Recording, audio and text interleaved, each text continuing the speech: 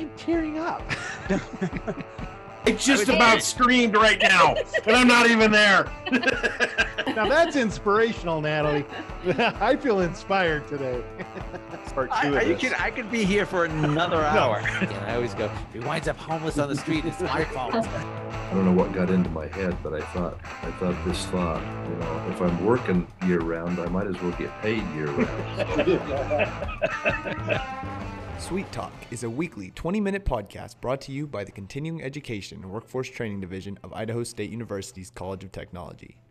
Find us on Apple Podcasts, Spotify, and SoundCloud, and subscribe today. Now, it's time to get started with Sweet Talk. Hello, everyone. Welcome to our weekly podcast, Sweet Talk, the podcast for Idaho State University's continuing education and workforce training. Someday, Gary, I will not stumble over that. I love it, man. It's the greatest intro in the world. And then, as always, Gary Salazar, our director for continuing education, workforce training, is joining me today. How are you doing today, Gary? Paul, I'm doing fabulous. Thanks for asking. And I appreciate pulling this podcast together today, the day before our wonderful weekend coming up for the 4th of July celebration again. Yes, we're recording this on the Friday just before the long weekend. Mm-hmm. Really looking forward to it. Yeah, everybody's worked so hard. It's going to be a nice thing to enjoy. It is. Thanks for doing this. Hey, no, thank you. Hey, we have some people in the audience today joining us, and we have a great guest. Let me go around the room. For those of you who are watching this on YouTube, Angela Wilhelms, our new marketing coordinator here at Continuing Ed and Workforce Training. Welcome, Angela. At some point, I know she's also going to be hosting some of these, and joining her is Raylyn Price. Raylyn Price, as you know, is our health programs coordinator. Does a fabulous job with several programs here in Sweet. And she's got her lead EMT instructor, Deb Wright, on board. I'd love to do is let Raylyn say hello to everybody and let her introduce Deb and welcome her to our podcast. Raylyn, thank you for joining us. Thank you, Angela. Raylyn, you want to say something nice about Miss Deb Wright? That we are so excited to have Deb Wright with us here on our podcast. She has been just a huge, valuable asset to both our CPR program and our EMT program. She is the lead instructor for both. In our CPR program, she is actually faculty, they call her. So she does all of the training for our instructors. So we really appreciate Deb. And here today, we're primarily going to spotlight on her EMT experience and what she brings to our EMT program. So welcome, Deb. If you wouldn't mind just giving us a little bit of an introduction to who you are, and maybe tell us just a little bit about how you became an EMT and what your background within the EMT profession is. That would be awesome. Well, first off, thank you so much for the nice introduction. I appreciate that. So my EMT started back at Ricks College, really dates myself. And a little nervous here, so forgive me. How long ago you said Ricks College? Yeah, that's, yeah. Wow. Okay, how long ago was that then, Deb? I'm not going to say how long. But anyway, I'll just break in just a second. Ricks College is now BYU, Idaho. Correct. So it went through a name change. Yeah. Up in Rexburg, Idaho. I started out as an interior design major, and then I loved swimming. So I started as a lifeguard there at Ricks College. The professor over the lifeguards was the EMT professor, and she invited me to take the basic level EMT course. And I decided I loved it, and that's where my love really was. And so I transferred out of the interior design and switched to EMT major. And then graduated with an associate in emergency medicine from there, and worked a few years down in Boulder City, just outside of Las Vegas, and then proceeded to get married, raised my family, but it kept calling me back to be an EMT. The medical world just kept calling me back. Had an opportunity to join ski patrol at Kelly Canyon. And so I took that, and they kept encouraging me to recertify, because in ski patrol, you have the outdoor emergency care, and it is close to an EMT level. And so they kept encouraging me to recertify my EMT. So I did, and got my further certificates, recertified them from there. So now then I had an opportunity to start instructing in the state of Idaho, and instructed for CEI and for ISU. And as things progressed, I became the lead at ISU. We appreciate having you here. Now, Deb, you're not just an EMT, but you're also an advanced EMT. Can you maybe just talk about a few of those differences between those two levels? Well, I'll go back when I originally started. I was a level 3 when I graduated with my associate in emergency medicine. So I had all the pharmacology and everything. Back then, paramedicine wasn't really going yet. So it was just starting up. So the level 3 could do a lot of the same things. They could trach, intubate, and everything that a paramedic can do, and all the medications. They later did away with that. So now as I've come back into it, I'm an advanced. An advanced, depending on what state you're in, does a little bit more. They are considered ALS. They can do IVs. They can do supraglottic airways, which isn't a full intubation. It doesn't go clear down but into the lung, but it is a partial advanced airway. So there's certain medications and different things that an advanced can administer that a basic EMT cannot. Okay, very good. Appreciate that. That's quite a journey, coming from interior design all the way to an advanced EMT. Wow. And can I ask, I mean, without trying to pin you down on dates, you've been doing the EMT role now for a fairly substantial time.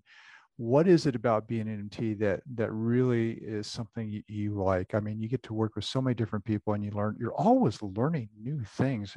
What is it that you enjoy most about being an EMT? I don't know. I guess Yeah. I basically it's just in my blood. I enjoy being out. I enjoy the day-to-day helping people with their problems. EMT world isn't necessarily for everybody, because we do see some things that a lot of people wouldn't like to see, or they can't handle blood or things like that.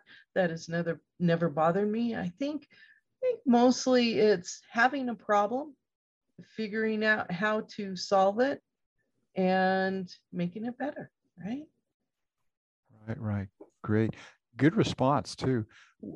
When I think of EMTs, I think of the person who shows up if I'm in a car accident. Where do EMTs work? I mean, it's a career path. Where can they work? Once you get qualified, you break in at some point at an entry level, I suspect, but then you get to go to different places, hospitals, fire departments. Where do EMTs work? It's increasing more and more. Hospitals are using EMTs. I know some hospitals use them up on the floors as basically nurse assistant type role. Fire departments is a traditional. Usually most fire departments that are paid fire and not volunteer, they usually, all their firemen have to be at least EMT level. So, and then an EMT, like you said, is a starting point to go onto your paramedicine, even into nursing. A lot of our students are going on to nursing. They're going on to being doctors. The EMT is a great certification to have on your profile as you apply to the different higher level schools. and that Right. experience. They really like that experience of emergency medicine. Yeah, well, that's excellent. So not only is it kind of its own career path, you can stay within EMT world, but it's also a stepping stone, it looks like, to go into, like you mentioned, nursing, or possible going on to other forms of medicine, a Correct. doctor in something or another. That is great. And I can imagine, if you have that on your resume and you have that kind of experience, that would make you look very attractive to anybody who's trying to hire for one of those other positions. So you're working closely as an EMT, not just with your fellow EMTs, but also with other medical staff as well, like in an emergency room. Is that correct? Correct. And Deb, not trying to get too graphic about stuff, but as you've grown in this field, as you've developed your expertise and skills, and now you're teaching, some of our own students in this thing, are there some really telling stories that you would say, hey, if you're going to come into this field, this is what you might encounter, and you need to understand this and mindful of where you're going. Do you have people who come into your classes and then after they're taking them, they go, well, no, this is not for me? Or do you have people who everybody says, yes, this is exactly for me? How do the students take that? I'm not exactly, I heard a couple of different questions in there, so I'll approach it this way. There you go. So we have all variety of students. Like I said, we have those that are going into doctors, nursing. We have those that say they just want the knowledge. Driving down the road, they want the medical knowledge to be able to stop at a car wreck, as you said, and things like that. As EMTs, we can only actually perform to our full level in the area where we're licensed. Well, we're licensed by the state, but wherever we work, wherever our unit is, we can only perform to our full level within that area, because there's a doctor that oversees us in that area. But say I'm on the way to Boise, I can still perform things that a basic person would know that's okay to do. And then it gives me more knowledge to better take care of that patient without any invasive appliances that I would use on the ambulance or at my unit, if that makes sense. Right. So we get a variety of people, some just for knowledge, some that are going someplace with it, some that are actually going to just stay in the field, some that just want to volunteer at their local volunteer station, and they just see that the station needs help, so they just want to volunteer in their extra time. Right. Now, you and Ray Lynn, I think, have worked together now here on that EMT class that is offered, and I know that one of the things that you've been doing is you interview or you screen candidates who want to come into your classes. Why are we doing that? Do you want me to answer it, or do you want to answer it? Well, you answer and then I'll answer. How about that? Okay. As you approached in your question earlier, that's the second question I heard. Some people, when they look into the field, I think they think it's a little different than what it is. But in the class, you're learning the knowledge and stuff. So the interview process is helping people see what's expected of them. The course is a very fast-paced course, and it's a medical course. There's a lot of information there. It's a quite thick book. It has anatomy, it has medical terminology, and we're going over it in what, 2.5 months? 16 weeks. 16 yes. weeks. So it's a lot of information real quick. People quite often come into the interview thinking we can just quickly, we don't need much time for this class. It's an evening class, so it's going to be easy, right? It is not an easy class. So in the interview process, we get to know them, they get to know us, and we let them know that this is a very fast-paced medical course. and it is a medical course, and you will be learning a lot, but you need to give it the time that it deserves. Otherwise, you will not pass it. So. Yeah, so the interview process has actually been really helpful for us to be able to find out what the applicant's goals are, and like Deb said, we have students that range from just wanting some information for their family, or for, they're out hiking or out, they want to be able to take care of people, or they're becoming EMTs, paramedics, nurses, doctors. And so we have a huge variety of people coming into the course. So the application process has really helped us to be able to give that information to them, what is expected, the course expectations.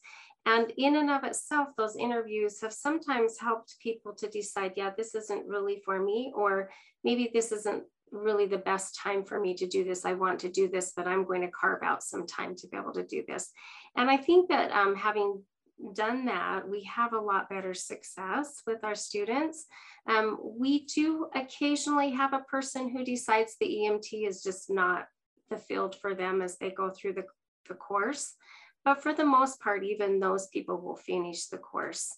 And then we have people who at the end, they're kind of the adrenaline junkies that just love every part of that, of becoming an EMT. So it's really fun to watch the students from that interview process all the way up through completing the course.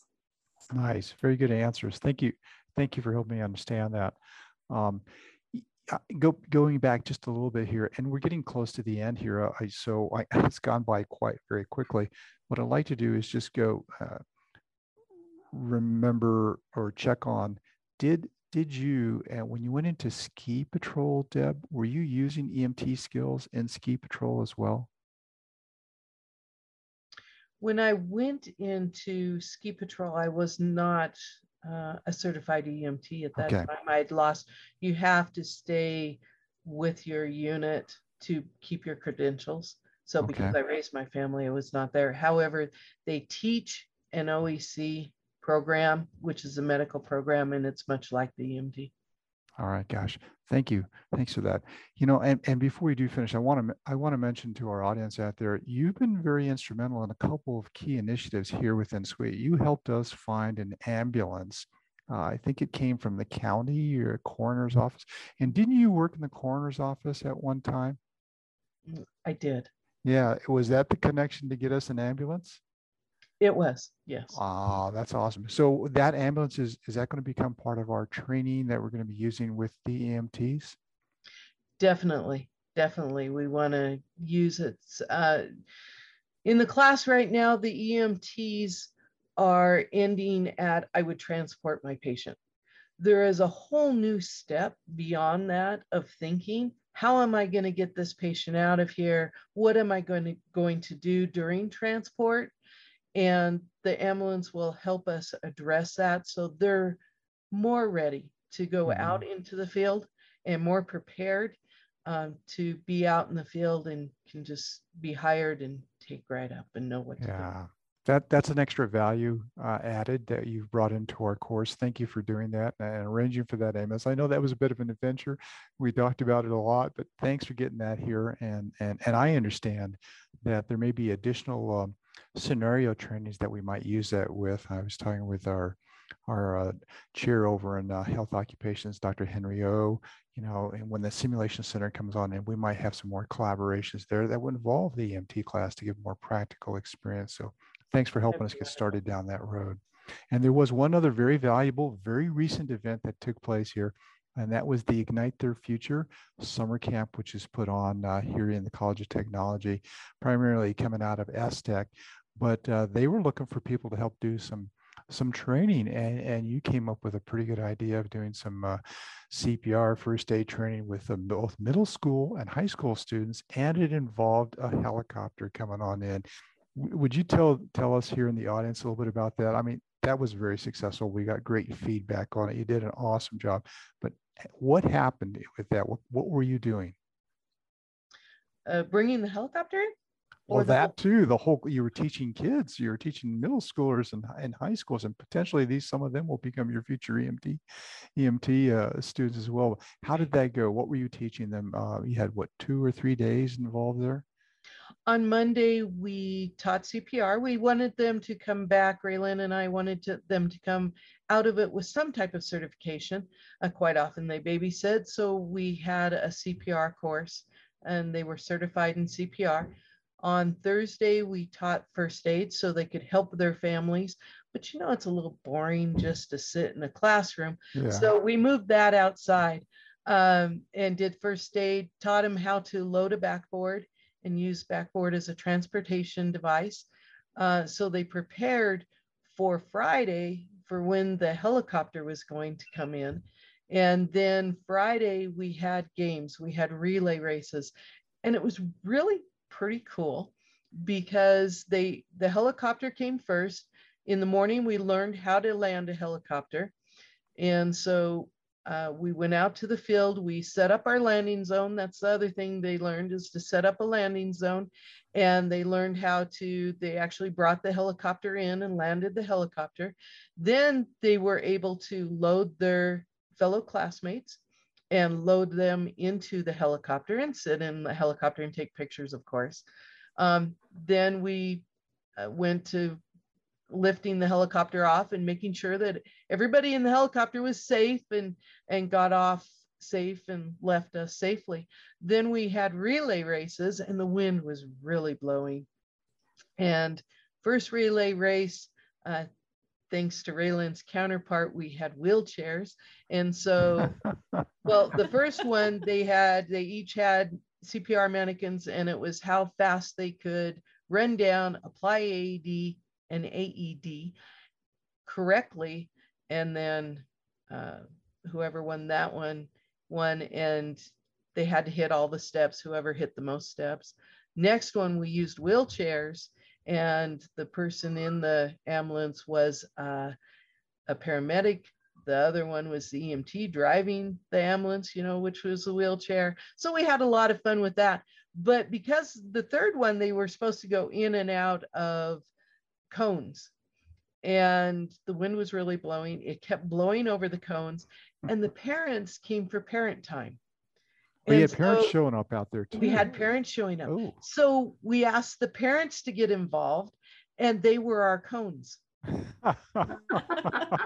So the parents stood on the lines and they wove in and out of their parents and did their next. I think that one was a splinting. They had to splint and hit whoever hit all the splinting procedure correctly won. And then on the last one, one of the students came to me and said, "Hey, could we do something where it's students against parents?" And one of the students, her parent was actually in charge of the whole Ignite Your Future. And that so must have been she Katie, is that right? Yes. Katie? And so she didn't have a parent. So we kind of switched things up, and the parent would be anytime in CPR. You always look at someone and say, "Will you call 911 and get me an AED?" So the parents were down by the mannequin. The student ran down there, alerted the patient. Patient wasn't responsive. They looked at their parent and said, "Will you call 911 and get me an AED?" And then when the parent handed the AED to the student said, "Okay, now you do CPR." And so it became the parents are going, as I informed the parents what we were going to do, they were all going, "Wait, we don't know." And I said, "That's okay. Your student will teach you." One of the best things about teaching is when you can teach a concept, that's when you really know it. And so it gave the students, they learned it. Now it gave the students an opportunity to teach it to their parents. And a lot of them didn't want to finish. We kind of stopped everybody, and the students were still teaching their parents how to do CPR. So it turned out really cool. Nice. That is so cool, Deb. Thank you for doing that. What a great initiative that was. And to involve the parents with the students. certainly middle schoolers and high schoolers, picking up those skills and getting a certificate, that was a plus, but it was so much fun and great learning there. You did an awesome job doing that. And I know there It was takes a great group. It takes the whole group, Raylin and everybody. So how exciting. Hey, Paul, I heard the buzzer go off, man. We're at 20 yes. minutes, so I- we're gonna have to wrap this up. Yeah, I've got one last question for Deb. Go. yes. Are you still interested in interior design? Not so much so. I mean, my brain will, like when I see commercials, my brain will go, oh, I would have done this and this, or see different things. So my brain goes there, but no, it's pretty much in EMT world. Well, I'm going to tell you one thing. My dad was actually a firefighter. So as you stated, he was an EMT also. Every question I came prepared for you today, you actually answered. I didn't need to ask any of them. You just answered them in your talk. So I really appreciate it. It was very informative. Well, thank you. Very cool. Very cool. Angela, very nice. Thanks for wrapping that up for us. We're going to say this is the end of our podcast. Raylin, thank you for joining us. Angela and Deb Wright, you're an awesome guest. You're doing fantastic things. You're making a real difference for us. Thank you for doing all of that and being such a great instructor and working with everybody. Thank Paul, you I think it's time, man. It's time. It's time. So, as always, if anyone's interested in contacting us here at Continuing Education Workforce Training, or you might be interested in the EMT program, you can email us at cetrain@isu.edu. You can check out our webpage at cetrain.isu.edu, and you can give us a call here at the office at 208-282-3372. Again, thank you, Deb, for joining us today. Raylin, pleasure as always. Angela, again, thanks for joining us. And Gary, always, man, always. Hey, man. Hey, be safe, everybody, on this great 4th of July weekend. Thank you. Thank you. I will second that. Be safe on 4th of July. Otherwise, we have to come out. Yeah, we don't want that. We don't want that. Thank you, everyone. And until next week.